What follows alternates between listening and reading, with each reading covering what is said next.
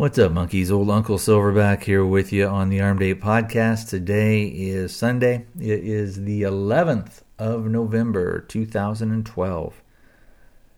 Before we jump in with the show, let's go ahead and get some of our contact stuff out of the way. You can contact me several different ways. I have the voicemail, which is 206-745-APE1, APE1, 206-745-2731.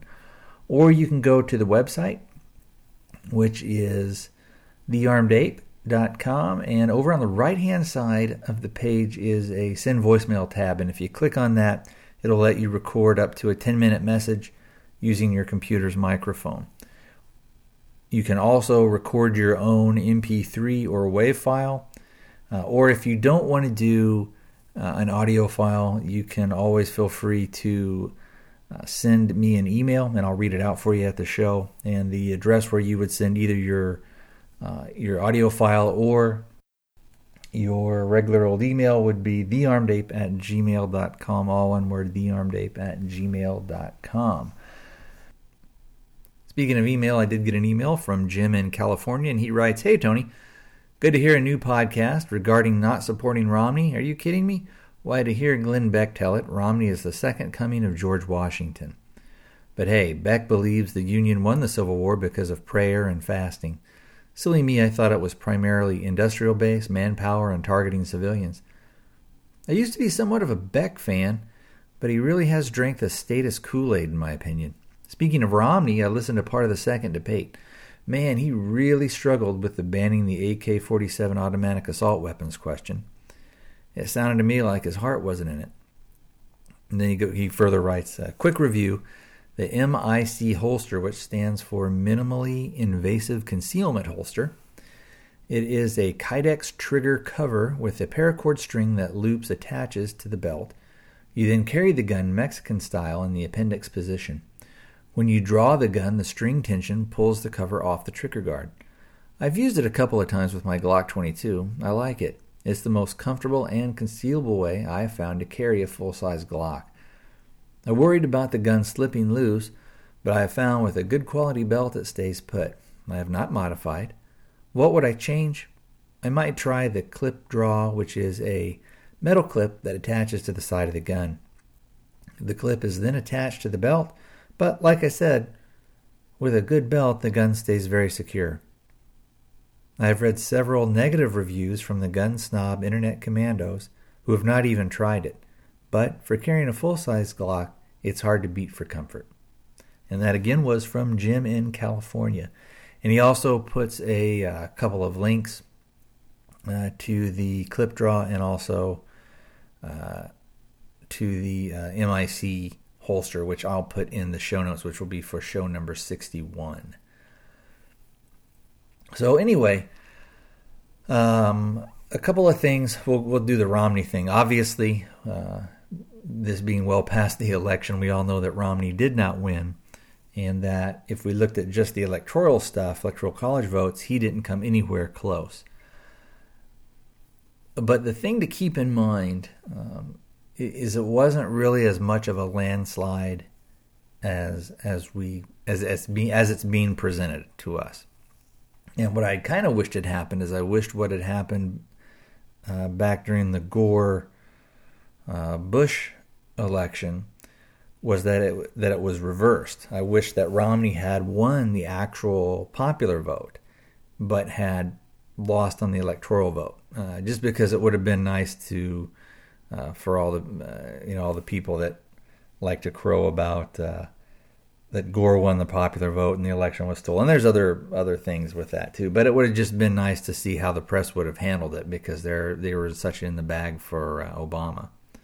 And of course, if you guys listen to my other podcast, Firearms Cafe, you know I no longer have any loyalty to the Republican Party. I never really had any to the Democratic Party, and I am libertarian in nature.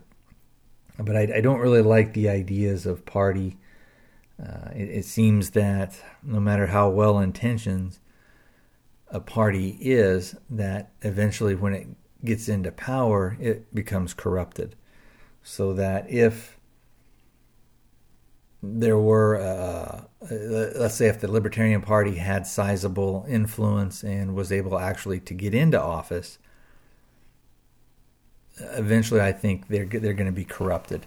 And it brings, in mind, I was listening to a long time ago an interview that Billy Corrigan did, and this was on the Alex Jones show. And regardless of what you think of somebody like an Alex Jones, and I tend to take a lot of what he says, in fact, the majority of what he says, with a grain of salt. But occasionally, he does make some valid points and brings up some valid things. But anyway, what Corrigan was talking about was that he was saying, well, I don't necessarily believe that it's a big New World Order thing and that there's, a couple hundred people that are pulling the strings or whatever. But he was saying that if you look back in history, that once you get into power and as that power becomes greater and greater and eventually goes to being absolute, is that system that springs up around that power is a system to keep the people in power in power. That's not a very eloquent way of speaking, but you know what I mean. And I tend to agree with him. I don't know that there's this cabal that's out there plotting, but I do think that the actual system of power and the seeking of power tends to corrupt people, and that it doesn't matter whether it's our current government or a government in Roman times or in England times when you had kings and queens or you had emperors, or even, a lot of times we look at Rome because they had a senate and all this other stuff before that went down the drain. But anyway, we've got who we've got for another 4 years. If you look at the actual numbers of who turned out, it was lower than back in 2008. So I think that people are really losing faith in the system in general, just as a whole. And I think that I kind of took that away from it more so because even if you look at the amount of votes that Gary Johnson got, I think he only got about 1 million votes, maybe a little bit more. And I could be wrong on the numbers on that. You know what? In fact, I'm going to pause and I'm going to see if I can find it, and I'll come back and I'll give you guys the actual numbers. All right, so I looked around a little bit. Probably the one that's going to be the easiest for you guys if you wanted to actually go and look at, and I'll put, again, a link to this in the show notes, which will be show number 61 over at thearmedape.com, is the Google election results, and you can sort of see everything, and I've cross-checked them with other things, and the numbers are all adding up to be the same. But anyway, basically what you see is Obama had about 51% of the popular vote, and Romney had 48%. And for the people out there who say, the Libertarians and the other people, they cost him the election, and let's not even talk, let's just talk about popular vote. If you added up the total of all the other votes that were cast for a presidential candidate and gave them all to Romney, every single one of them you gave them to Romney, he still would have lost on the popular vote. And when you go and start looking at, the states that have the big numbers, like Texas, 38, California has, or not Texas, Texas has 38, I believe. California has 55. New York 29. Illinois has 20. So where there's big battlegrounds, and eventually even Florida, I guess, went over to Obama. But that was in Florida, he had 50% of the vote, and Romney had 49. And even if you added up again the votes that would have gone to Johnson, if you said, again, it's the Libertarians that ruined it for him, even if you gave Romney all of Johnson's votes, Obama still would have beat him. So, in my opinion, I think what happens if you look at what they say, and again, who knows if you can trust these numbers, but if we're going by the numbers that we've got, they basically said that 57% of people who were eligible to vote actually bothered to vote. So you're getting 43% of the people who could vote are just saying, the hell with it. It's not going to make any difference. They just don't care. And I think that's one of the reasons why we sort of get what we get. And that also is one of the reasons why Romney lost. If you look at the 2008 numbers, he actually got less votes than McCain. And we could talk about a lot of other things. You can talk about the fact that basically people aren't going to vote against Santa Claus. If you live in a kind of a state where the government gives you a lot, you're not going to vote to have that stuff done away with. And so I also, anyway, let's kind of switch tacks here a little bit, and we'll talk a little bit about kind of my guy who didn't win, which was Gary Johnson. Now, out of all the other, I guess you would call them third party, that would be considered who were running, he got clearly the most votes. The one that came closest to him, he had something like, according to, again, Google numbers here, he had 1,191,420. The closest to him was Jill Stein. I believe she's with the Green Party. And she got 420,515 votes. So, he in effect basically tripled what she got.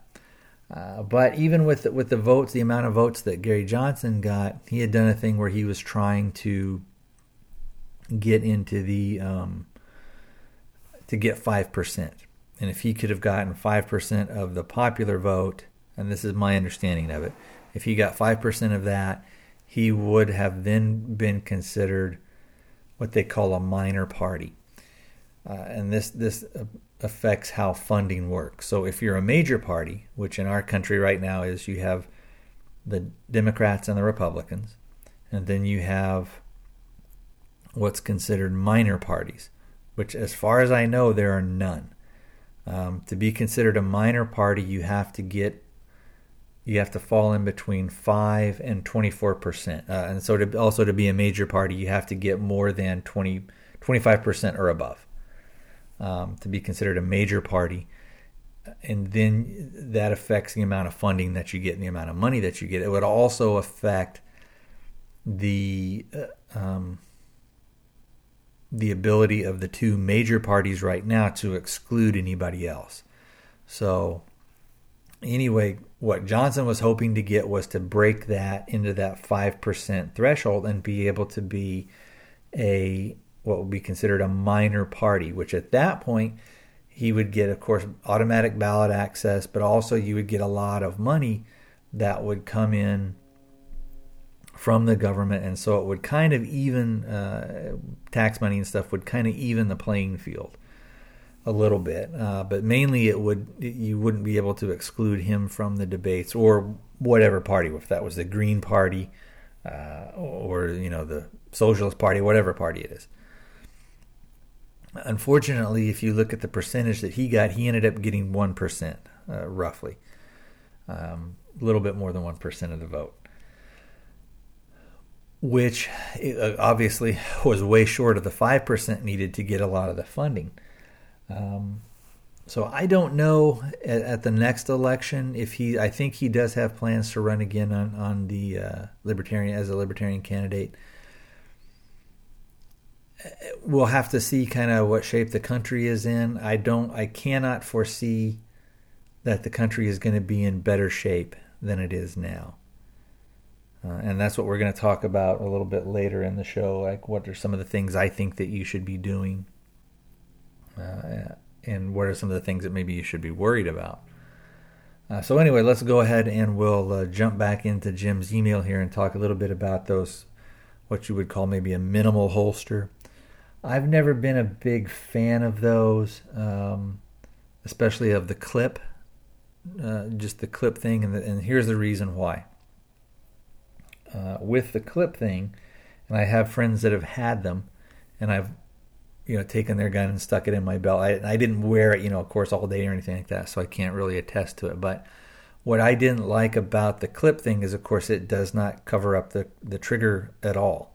So no matter how unlikely it would be, it could be possible that if you're tucking that in and it catches on some cloth or some cloth, the material of your shirt gets kind of inside that trigger guard and gets maybe wrapped around or trapped by the into the trigger, as you're either pulling it out or pushing it in, it could, no matter how unlikely, cause a discharge, which is something you don't want.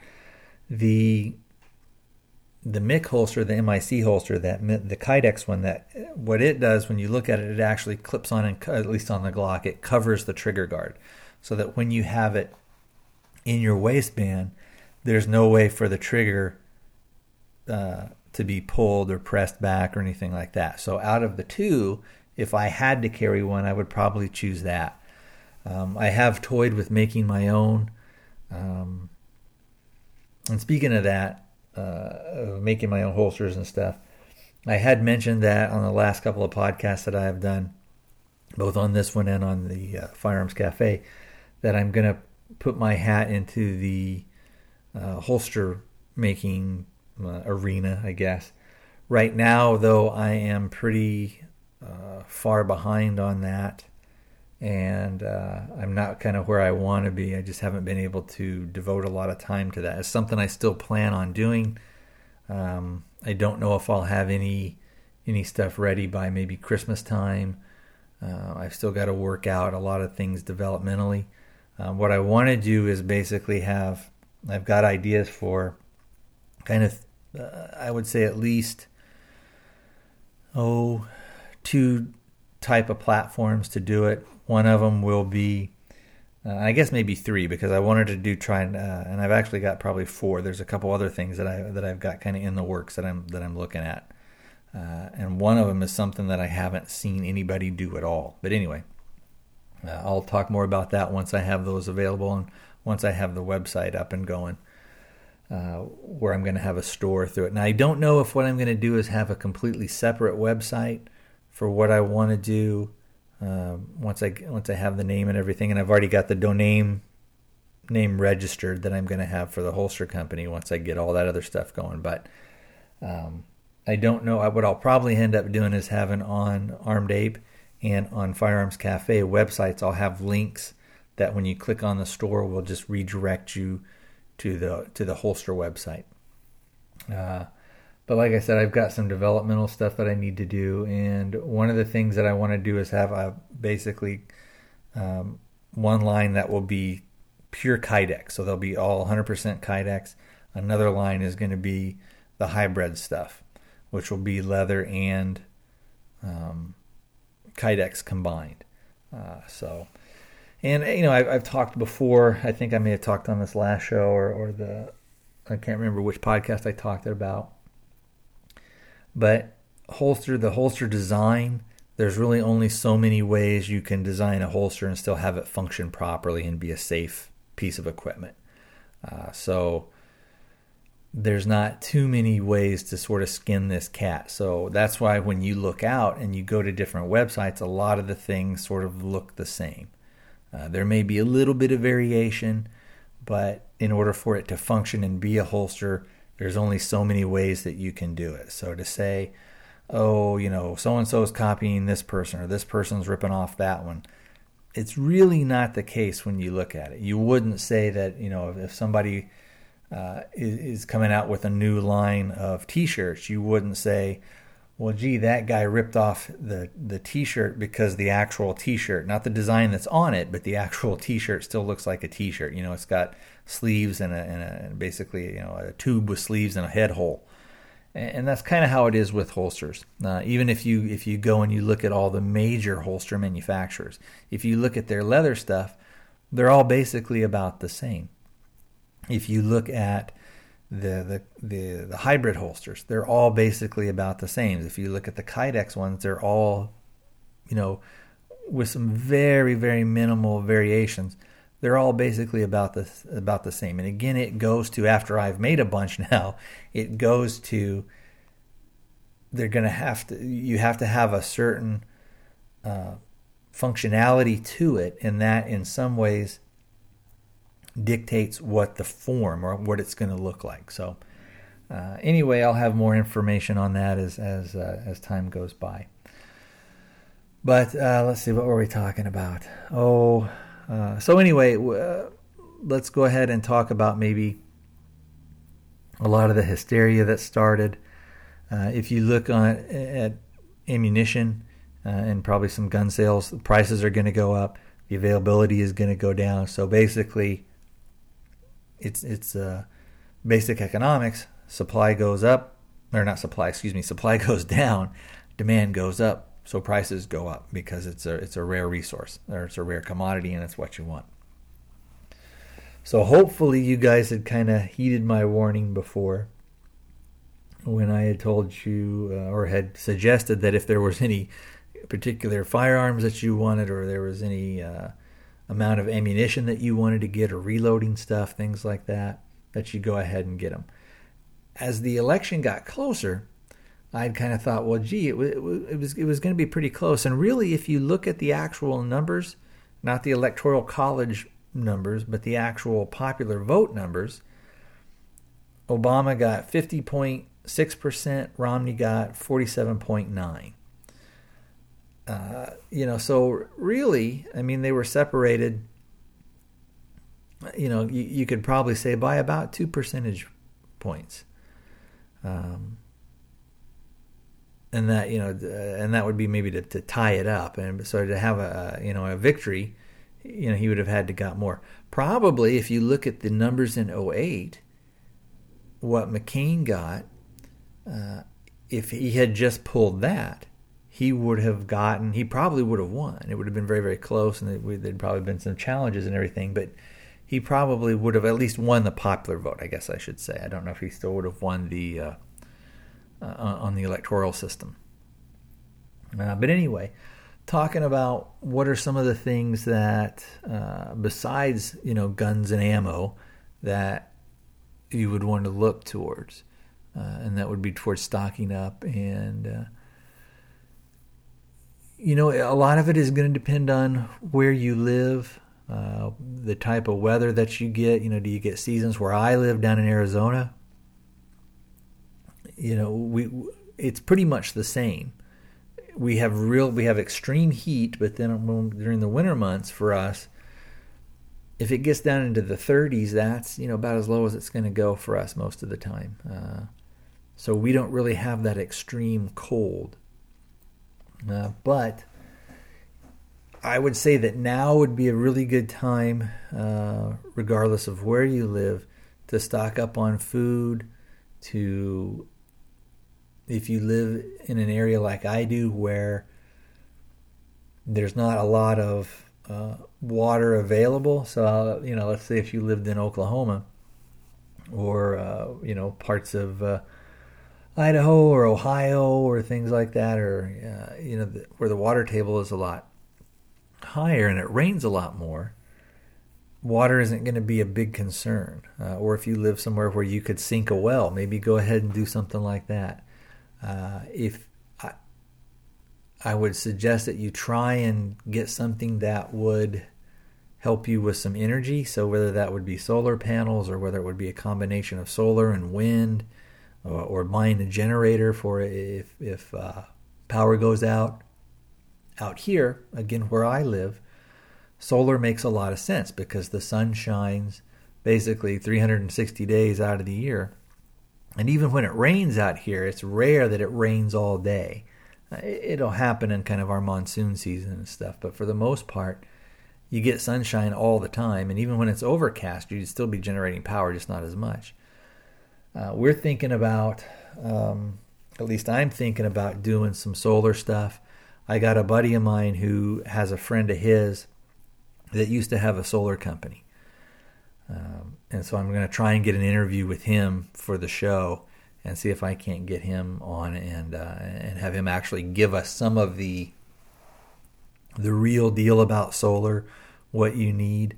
My idea is to, instead of trying to put 20 panels or 30 panels up on my roof all at once, would be to kind of do it piecemeal. So meaning I would get I don't even know the names of all this stuff. I haven't really done my research on it as far as the actual equipment I would need, but getting a charger to charge it, to have some batteries to be able to run stuff at night if you needed to get the converters and all the other kind of stuff that you're going to need, and to get that stuff hooked up with and buying the stuff so that you could say, okay, in the future I'm going to try and have 15 or 20 panels, but right now I'm only going to have maybe 3 or 4, and see if I could tie that into maybe a dedicated outlet that during the day at least I could run a few items off those outlets, that type of stuff. And maybe it would help push back the amount of power that we do consume during the day.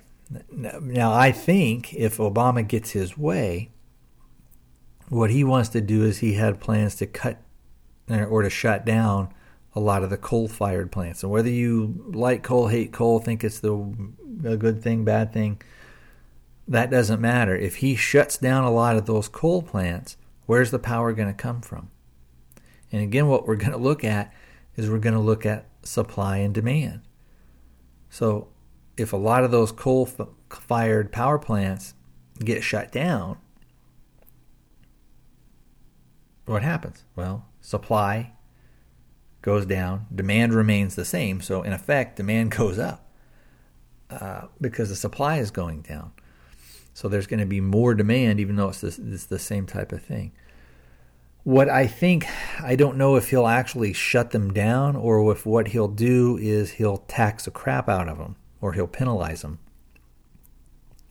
which in effect means that price is going to go up, because all corporations, whether they're power or whether they're some Wall Street thing or whatever, or whether it's GM or Toyota, if you tax them a lot, what they do is they pass on that increase to you. They have things called charters and all this other stuff. So, but anyway, so I don't, again, if he sort of gets his way, I don't see the price that we pay for basically electricity, I don't see that as coming down. I also see probably gasoline and stuff is probably going to, I don't think it's really going to come down much. I think it's going to kind of go up. I think our debt is going to keep going through the roof. We're so far in debt that a lot of people, if you listen to guys like Ron Paul, if you listen to guys like Peter Schiff, Lou Rockwell, a bunch of these other economists, they're saying that it may be too late to pull it back because we don't have the political will to cut entitlements and to cut military and to cut corporate welfare. And when I talk about entitlements, I'm talking about the people that get stuff, but also the corporations that get stuff. So a lot of times people talk about and they say, well, capitalism isn't working here and the free market isn't working. Well, we don't have a free market system. The reality is we have something that's much more like a fascist system, because you have the big banks and the big corporations that through lobbyists control Congress. And so that's basically what fascism is, when government and corporations conspire. And if you really kind of follow the money and look at what's going on, that's what we have. Why else would you have a guy who, like Obama, why would he appoint the former, the Monsanto guy? I can't remember his name, but the guy who, the Monsanto guy is now the head of the FDA. But look for a lot more stuff like what happened with the NDAA. Look a lot more stuff. A lot more drones to be flying over us here in the United States. Look for big reductions in civil liberties. Look for a lot of protests that are going to maybe start to happen. Look for those to be really repressed brutally. Look for a lot more legislation coming to on the heels of a lot of these protests, and a lot of them that are going to get put down. These are all kind of my predictions, whether they'll come true or not. I think they will. If you look at how our rights have been curtailed and really kind of hamstrung over the last 4 years, I don't see that getting any better. I don't see, it used to be you would say that the Democratic Party would, in the past, err on the side of civil liberties. Well, they're not really doing that anymore. I don't see how anybody who looks at what Obama has done can say that he is concerned with anybody's civil liberties. I just don't see it.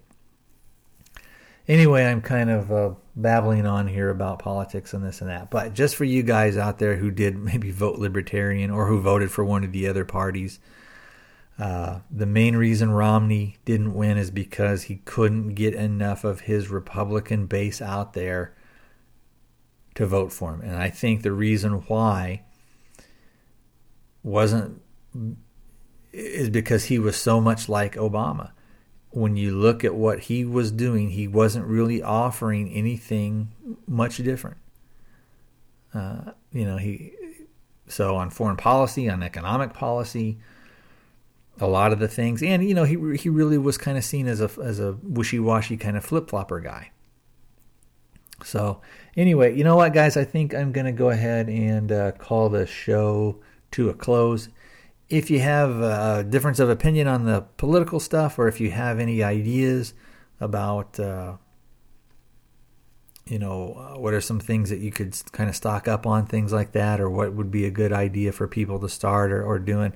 And again, I don't know if I kind of finished up with my thoughts, but basically, if you've got nothing, what I would suggest you do, instead of scrambling for a gun and ammo, and if you've got like zero preps at all, I would suggest that you stock up on some water.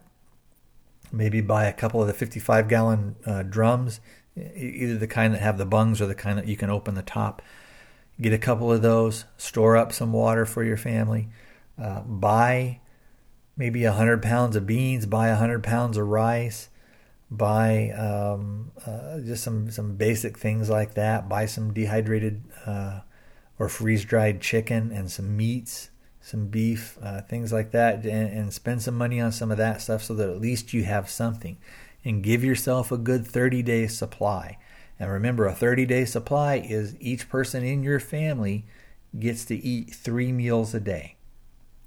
And you're also going to want to have enough supplemental things like either flour or wheat, the actual hard berries, and where you could grind them up. But have enough to where you could make your own bread, learn how to do that. Learn also how to be able to make even something that sounds stupid, something like cookies and cakes, knowing how to make those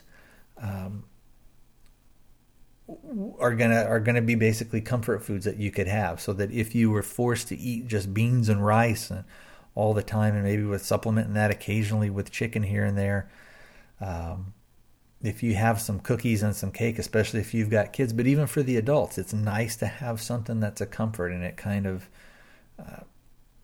and again, this is kind of would be going off the deep end, but I mean, if you look at what happened with Hurricane Sandy, and you go on YouTube and start searching for people who are talking about their experience there, and they're talking about there's this one guy, and I can't remember if I remember to do it, I'm gonna write it down here. I'll put a link to that. And I'm just writing this stuff down. Sorry about this, guys. So I remember to put it on the show notes. But if you look at some of the people that they're talking about, what they're saying is that, of course, nobody's been able to get any fuel. Things were lasting a lot longer. You see things where because of the unions, they had a lot of electrical workers that were coming in to try and help restore power. They were turned away because they weren't union. You have Bloomberg basically has got such a grip and has such a nanny state there. There was an article about a guy who was trying to bring in food to the homeless shelters, and what he was doing is he was going around to local restaurants and getting their stuff that they were maybe going to get rid of, or that would be like maybe day old, and he had been doing this for years, bringing this to the shelter so that people could have extra food, like things like bagels and just simple things like that. Well, they put the kibosh on that because they said that they don't know what the nutritional content of the stuff is. So basically, because the state can't control that, you can't even give charity-wise. So, a lot of times the people who say, well, the government needs to do this entitlement because people won't do it, otherwise people will fall through the cracks. Well, that is kind of bullshit, because what you see is that when people do start to do that and try to help people, the government steps in and squashes it. But again, go and look at some of these videos on YouTube. There's a guy who, and I'll try and link to his video, but he's talking about what he sees. Nobody was helping anybody. Everybody was sort of out for themselves. Nobody had stuff that in stores, people were pushing and shoving and all this other stuff. And then one thing he made, there was an interesting thing he was talking about when people were buying milk, that a lot of them weren't buying the gallon containers, they were buying the half gallon and little quart things, probably because that would be what they would use, what they could use, and it wouldn't go bad. So anyway, I guess now I will kind of draw a close to the show, but give me your thoughts on Hurricane Sandy. Give me your thoughts on some of that stuff.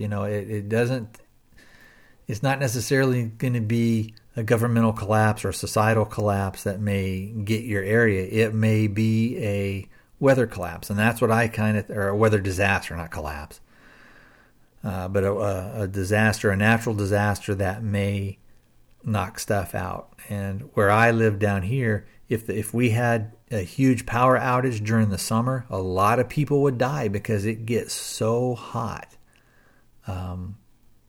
And we've had things where we've had heat waves here where there was still power and people died.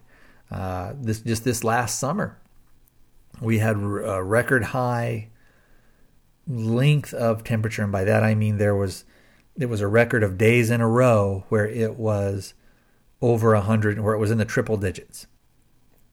So, and usually what that meant, it was like 110, 115, right around in there. And that is very, very hot. People say it's a dry heat, but it just bakes you. And if you can't escape that heat, and especially if you're elderly and your power goes out, and we also had there were things where people would be without power for 2 or 3 days. Well, if you're out without power, and you're an older person or a real younger, and you just can't, you can't last through the heat, things aren't going to go good for you. So again, we don't get like the ice storms and stuff down here, but we do have our own set of challenges.